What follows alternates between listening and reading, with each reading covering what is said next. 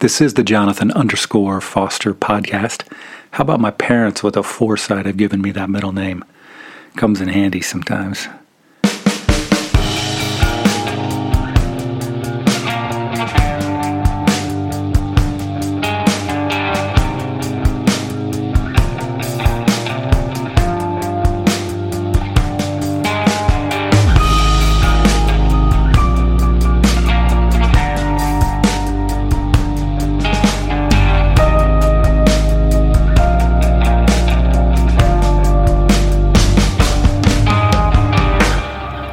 Welcome back to episode 3 of season 1 of the Jonathan_Foster podcast.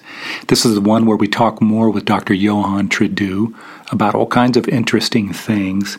I hope that you will feel free as you're listening to this to hit pause at any given moment and really contemplate some of the depth of the things that he says and that we talk about.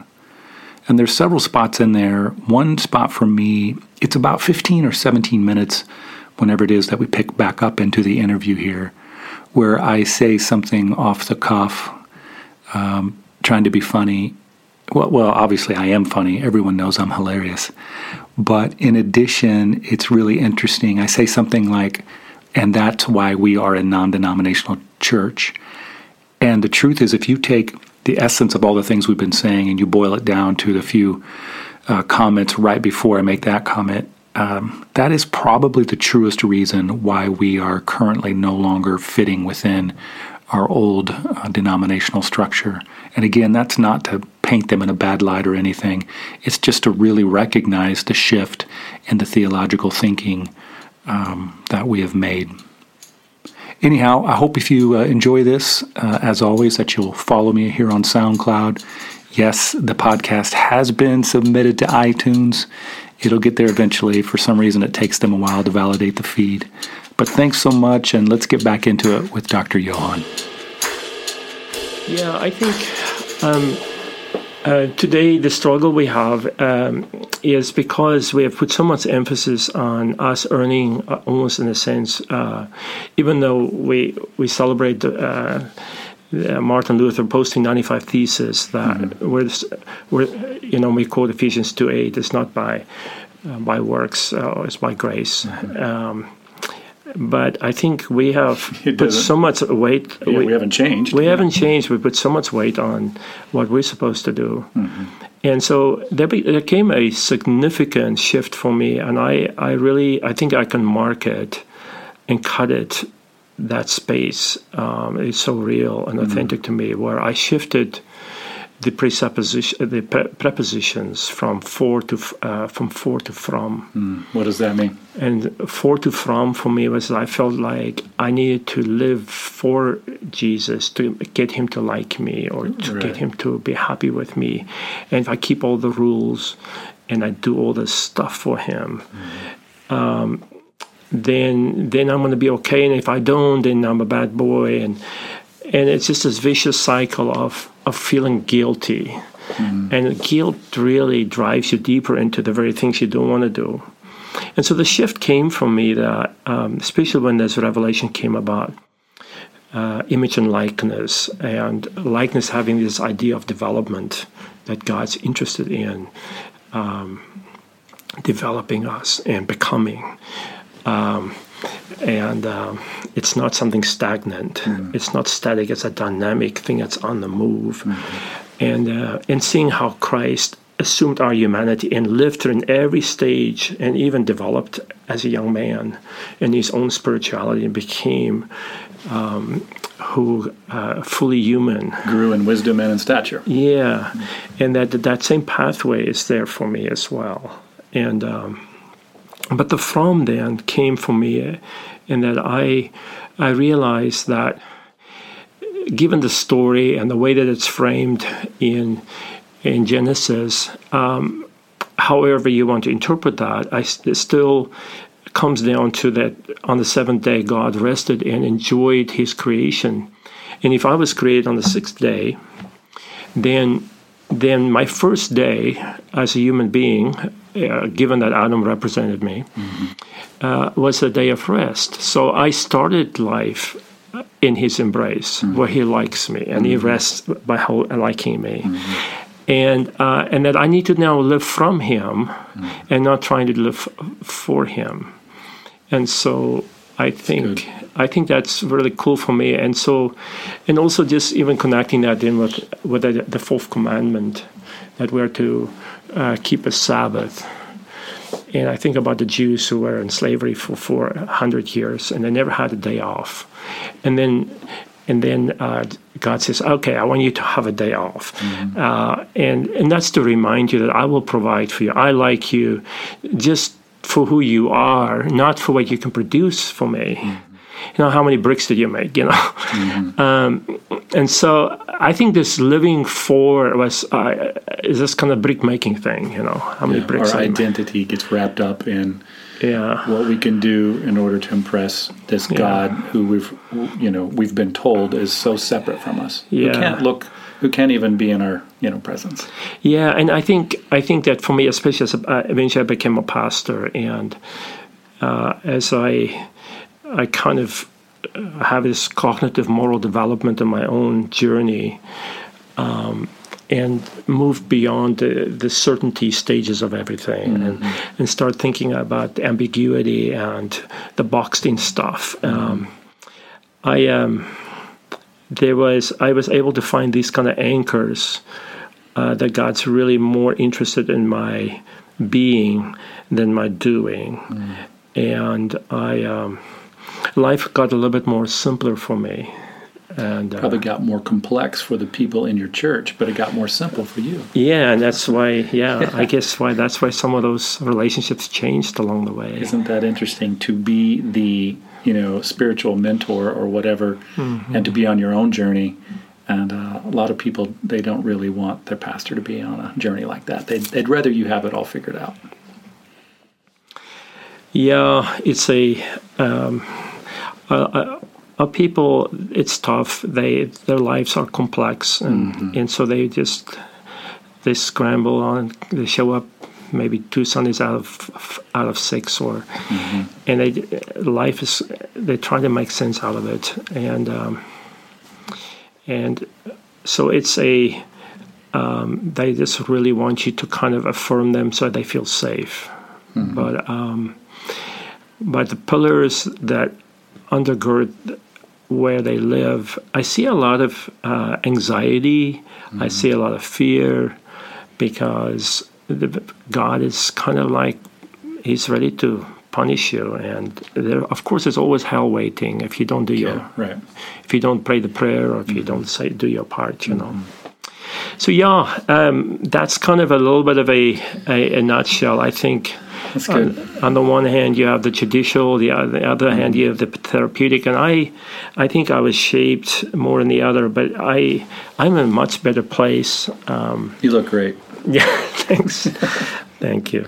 Okay, so let me see if I can reframe this, and we'll take it a little bit of a different direction. So I'm trying to connect it now with some of my story. Well, you've already connected with my story, but even more so.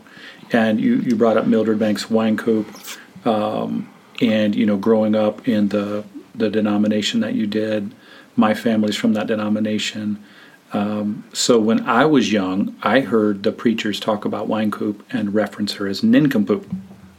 Oh, interesting. How interesting is that? I've never heard that. Really? Nincompoop. Huh? Yeah, nincompoop. Okay. And so, and again, those would have been... Sorry, I don't know what is a nincompoop. That's not a South African term. Okay. Nincompoop is just like it's an old slang, it's a derogatory, like this person is basically an idiot, doesn't know anything. Kind of irrelevant, Yeah, right. Yeah. So, and so I come out of that movement, and that movement is also, actually, it's probably not a movement, it's pretty static, but it's that whole idea of, God is separate from us, and we got to be pure to get back to Him, and it's a very sacrifice-driven, purity, blood-driven, to get God to like us, and to be able to forgive us and those kinds of things. So I come out of all of that, and my shift, my thinking has shifted over the years in lots of different ways. And then at some point in the last couple of years, I really started connecting some dots with respect to LGBTQ plus. And I find all of this just really interesting, how then at that point, of course, the former denomination, I mean, just to even begin to question some of those things means you've already stepped over the lines of, what's acceptable and who's in and who's out, which is egregious on one hand because... You were not able to really feel like you were able to wrestle with just all the ambiguity, all the challenges that this brings to the table. You were not allowed to even wrestle with that in community. Absolutely. And what's so fascinating is,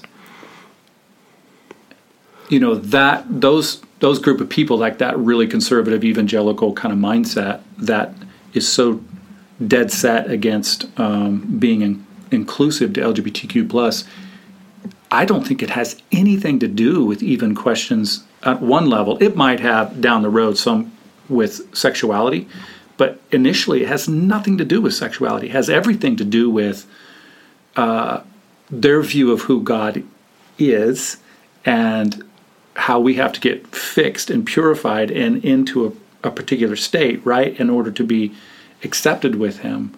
That just blows my mind.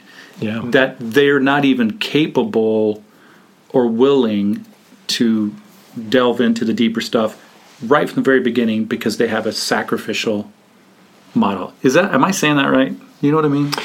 Yeah, I mean, I what I'm hearing you saying is that,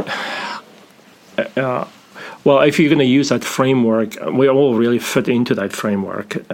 For that sacrificial framework, that we have to be pure to get into His presence, and so certain people really just doesn't cut the category because they would never cut it. Yeah, and so there is. If you only want to speak about that within the sin category, people don't like it when people sin differently than they do. That's right. And my own sin. And, But I don't know that fundamentally these issues can only be framed within in the context of a sin category. And there has to be the orientation or a sexual orientation that a person is born with. In some ways, for me, is an amoral category. In other words, we have to ask, can this person take responsibility for that? In other words, can they respond to it with their capacity, and even given the grace of God enabling them and restoring them? If they were to say yes to God's grace, would that affect a change within their very essence of who they are? Categorically, can a response to grace rearrange the DNA of your hormones, in a sense, and the makeup of who you are? And I struggle with that kind of a thinking. Me too. And if you go down the Catholic line, the actual Calvinist line, that we are born in sin, and even our brokenness is an expression of sin. It's not. Your desires is for Augustine.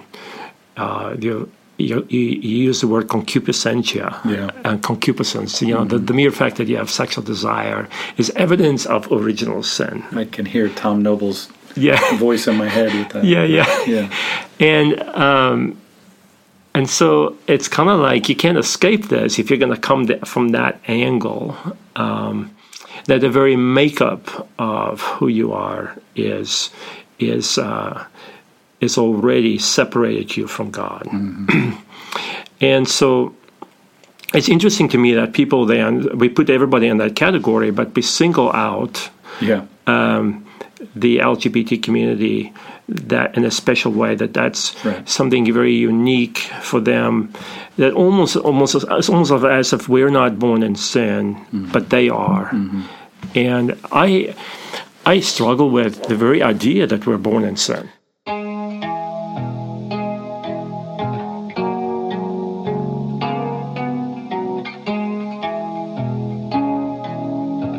Right. So we're really saying two different things here. Yeah, we're saying two different things. So I agree. But I mean, within that framework of their kind of thinking, if you're going to work within their framework, right, we're all broken. Yeah. So why do we single that out? But what you and I are saying, and you're saying it better than me, because you understand it better than me, is that, let's back up from that.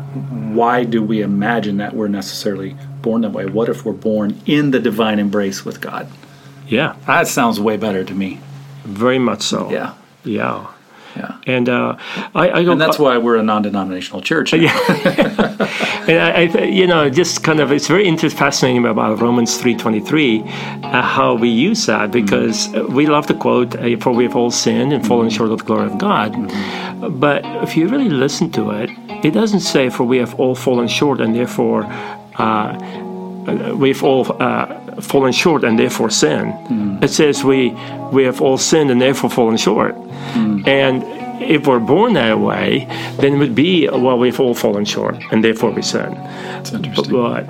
But it really doesn't say that. Well, see, the other thing you've helped me with so much over the last few years is the redefining of sin itself. If we are fixated on sin being an objective list of things, that's one way to look at it. Or sin, back to what we were talking about earlier, really is more of a relational thing. And it's just easier to approach it from this objective list, because then we can check off who's in, who's out. Like you said earlier, what sins I like or don't like, and but it's actually much more complex and deeper than that. And I do think lists, potentially are involved at some level, but it's a relational thing. Yeah, a relationship got broken, and I think that when we quote Romans 5, and through sin one man sin came into the world, but through one man grace came into the world. There is a translation that wants to add through Adam, but in the original text it's not in there. And so, but I would say that even if we want to say, but even if it is in there, if we think in terms of Adam being Adam, humanity. Yeah, Adam, humanity. Yeah, versus Adam, the literal guy, right? That begins to mitigate that whole debate. Sorry. Yeah, no, I mean, there is a certain sense that whatever sin was passed on to me, and the sense of guilt that could I be punished for the sin that Adam committed, I think that was nullified on the cross when Christ gave his life for us as an expression of his love, and reconciled us by absorbing violence and not retaliating. That, in a sense, showing us again that his love is willing to go all the way towards death, not because God sent him there, but it was an expression or as a result of his love. What did he say? I have the ability to lay down my life and to pick it up. Yeah, exactly. He wasn't saying God's making me do this. Right. Yeah. So I think there's a love ethic as a way to interpret Scripture. It runs kind of like a stream all the way through. And so what's helped me to as a filter to interpret, especially the Old Testament, and especially the sacrifices and all of that, I've come to a place where I feel like that Christ's death, from a priestly perspective, is to end sacrifice, not as a fulfillment of all the Old Testament sacrifices. A sacrifice to end sacrificing. Yeah. And so he prefers obedience over sacrifice, and mercy. And so as I'm going to look through to the Old Testament, go ahead. Well, I was going to say, but not necessarily that, because his sacrifice is so good and so big, and so that quantitatively it's bigger than ours. Yeah. It's a sacrifice to end sacrificing, because he reveals in the whole process of it the ridiculousness of sacrificing marginalized people in the first place. Yes. Right? Yeah, because of the scapegoating. Yeah. So, scapegoating, I call that nincompoop. Yeah, yes. Yeah, I think it's fascinating when you spend time with Wynkoop and what you saw. I think it is very, very significant to me to view things through a relational construct, and I think that when we don't view ourselves as a living being, as a soul, or that we are a living bodies, living souls, we tend to kind of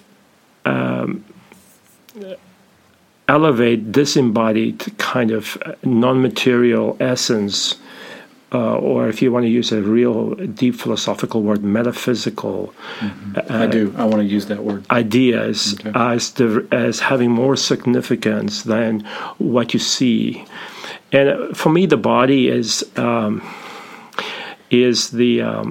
body embedded in community is. For me, the secret and how we grow relationally, rather than what does trying. That mean? Well, I think that we, as babies, we learn to attach by mimicking, and by aligning ourselves with each other and the human touch. And there is a certain sense in which the focus really needs to be more outward than trying to go inward. And Gnosticism has this idea that my body is evil, my soul is good, this world is evil, heaven is good. So everything is kind of geared towards an escape, where salvation becomes an escape, or my soul is going to escape the body when I die, and I'm going to go to heaven through the rapture when Jesus comes again. And this whole world can go to hell in a basket. Who cares? And so when we de-emphasize the body, Romans 12 says, present your bodies as a living sacrifice, holy and pleasing to God. I think for me there's a mystery there relationally, and how important it is to be in community. And and God himself in relationship in community. So part of our image and likeness, the image, well, both, right, emanates from his being in relationship. Right. And so I'm going somewhere with that. So I would say... Well, I was too. But, you were... but you can go where you want to go. So when we de-emphasize the importance of the body, and we allow Gnosticism, which talks about the secret knowledge that is within us somewhere, and we try to find the answer within ourselves, I think we really need to rethink that. And so because it's built on a false foundation of Greek philosophy. And so I think that we need to talk about holistic people. And so when we actually can compartmentalize, where I can go to church and say, okay, I'm going to have some good thoughts, I'm going to feed my soul today, but my body is judging other people, I ignore them, I get involved with sexism and racism and all those things, because the body, that's kind of what it does. Or even a group of people engage in that. It is almost like the body is not as important as the soul. And so we allow ourselves all these behaviors and compartmentalize them. And in the context of that, I feel like that's some of the foundations of why we treat LGBT community people and judge them. Because we over-sexualize their bodies, and think that that's the summation of who they are. In the meantime, these are people. Right. And since when is... Well, plus we have, the church in particular, and I'm culpable because I've been a part of the church, so I'm not necessarily pointing fingers, but we don't know what to do with sexuality in general. We're just kind of basically freaked out about it. Yeah. And so you add that layer onto it. Yeah, I think the Bible is, if you just take the idea of the eunuch, it's in a way that the eunuch is the trajectory of the emerging concept and how it changes and fluctuates. Starting in Deuteronomy 23, where eunuchs were not allowed at the temple. Right. I guess it's because they were castrated and they couldn't be circumcised. Yeah. I guess they were different. They were different. Yeah. And then you get to Isaiah 56, and all of a sudden Isaiah says, well, I guess they're welcome now, and the migrants and the foreigner and the stranger and the eunuchs are welcome at the temple now. But, they can only go as far as the court of the Gentiles anyway. They couldn't go much further. Couldn't go in, yeah. Yeah, couldn't go in. Yeah. And so, and then you get to Jesus, and in Matthew 19:12, he says, some of you may not be able to accept this, but for those of you who can, some are born that way. Yeah. Eunuchs are born that way. And I was like, what? Yeah. I never saw that, And then he said, some that are made that way. Yeah. And it's like, what does he mean by that? That next sentence, when he says, basically, if you can accept this, great. Yeah. If you can't, you can't. I mean, then that's the end of the discussion. I imagine when Matthew wrote that, he had no idea what to write next anyhow. Yeah. So he's just like, let's go to another chapter now. I don't know what this means. And then you go to Acts 8, and Philip is intersecting the eunuch on the wagon, and he ends up baptizing them. And then this is really like, and so now I was thinking, okay, so this eunuch, he traveled almost 1,000 miles from Ethiopia to go to Jerusalem, and he had to probably go by sea as well. And so he's on his way back. And if he was baptized as a eunuch, the first missionary to Africa could potentially be being gay. Yeah, and now there's so many fascinating things about this. I've had a personal interaction through email with Dr. James Allison, who I think is one of the foremost gay theologians in the world. Not that I'm a particular expert, but his writings have been so influential on me. And I love the fact that his writings were influential on me before I knew he was gay. So then when I found out about it after, I'm like, oh, this is amazing. But anyhow, you and I have had kind of this ongoing discussion about eunuchs over the last few months. And I did get to put it in my book, which hopefully will be out maybe by the time this podcast is going live. In one of the short chapters, I talk about it. But Allison says, so part of the reason this is so important is he says that there's been a lot of scholarly work done. I think he said scholarly, but he definitely said there's been a work done to show that the term eunuch was a pretty wide term. It didn't mean just that the person's reproductive organs had been changed. Yeah. But rather there are instances where it was applied to a variety of kind of sexual practices, and probably, most likely it referred to homosexuality or same-sex attraction. Same-sex attraction. Mm-hmm. So that's part of the reason why this is it's fascinating. So important. It very much is. And Jesus actually says, if this is what he's referencing, which it seems really likely, hey, if you can accept this, great. Yeah. But if you can't. Yeah, and it seems like a lot of American evangelicals can't accept it. Yeah. Yeah. That's amazing. When I have conversations about these issues, and I'm not saying that as someone that is have the corner on truth on this, because I think I love the idea of a third way where we can, if the church will allow us to really wrestle with this, because the LGBT community, people are coming to our churches, and how are we going to extend God's love to them? Where they don't feel like, okay, there's we bait and switch kind of thing, we get them in and then we switch on them, and so whenever I have conversations about this, people always quote to me the woman caught in adultery, and then where Jesus said to her, "Go and sin no more," as if to say, if Jesus said that, well, we should say that as well. We should tell the people who are coming, "Hey, go, don't sin anymore," and so I've really been thinking about that. Why do I feel uncomfortable with that? Mm-hmm. And what I've arrived at so far is we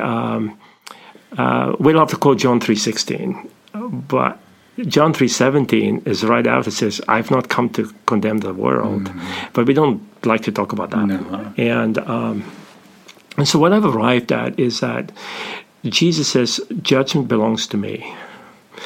And we've taken that upon ourselves to judge people. Yeah. Because we think, well, because Jesus did it, we can do it too. But we're not Jesus.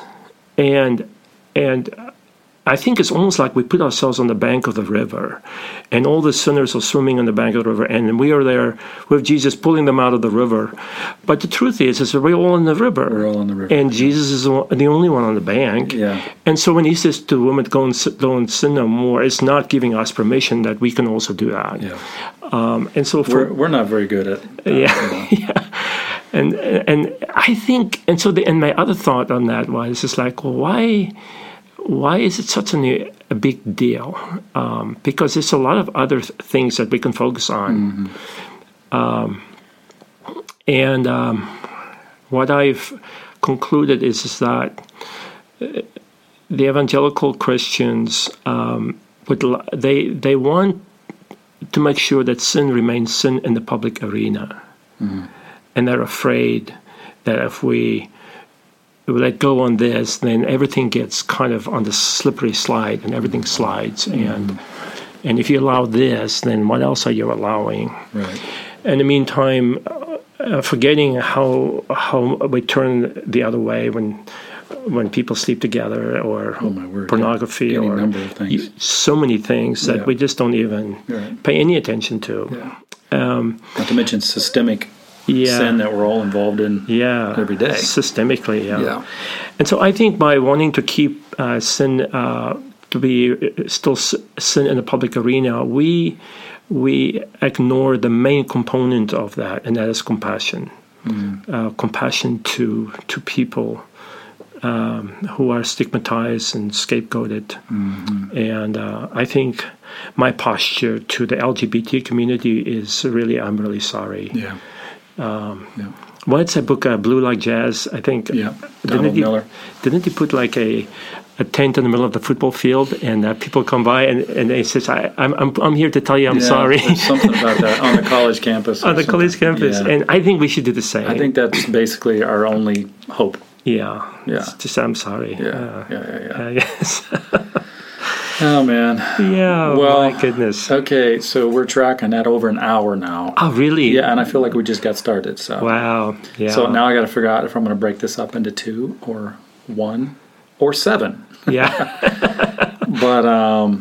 But we should do this again. So I'll have you back. We'll talk some more. Well, it was a privilege, and yep. I say these. The more I study, the more I realize how very little I know. Mm. And I say that with great humility. Yes, I feel the same way. I'm not as humble as you, but I feel the same way. But what is? Oh gosh, is it Archibald? I can't remember his name, but it's the phrase that's been on my mind the last couple months. The larger our island of knowledge, the greater our shore of ignorance. Yeah.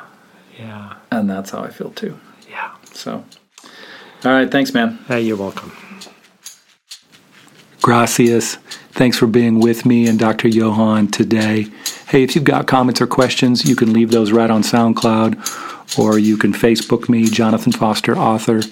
Not that I have answers to all your questions, but I do have responses, and I am trying to create a safe place for people to ask. Wouldn't that be nice to have a safe place? Doesn't that sound like something that love would want us to do, instead of all the fear and garbage we have to deal with, all the anxiety? That's a good way to end today, with the reminder that in the end, fear has no place. Perfect love casts out all fear. That's not to say there aren't issues we've got to work through, but love is our hope. All right, have a great day.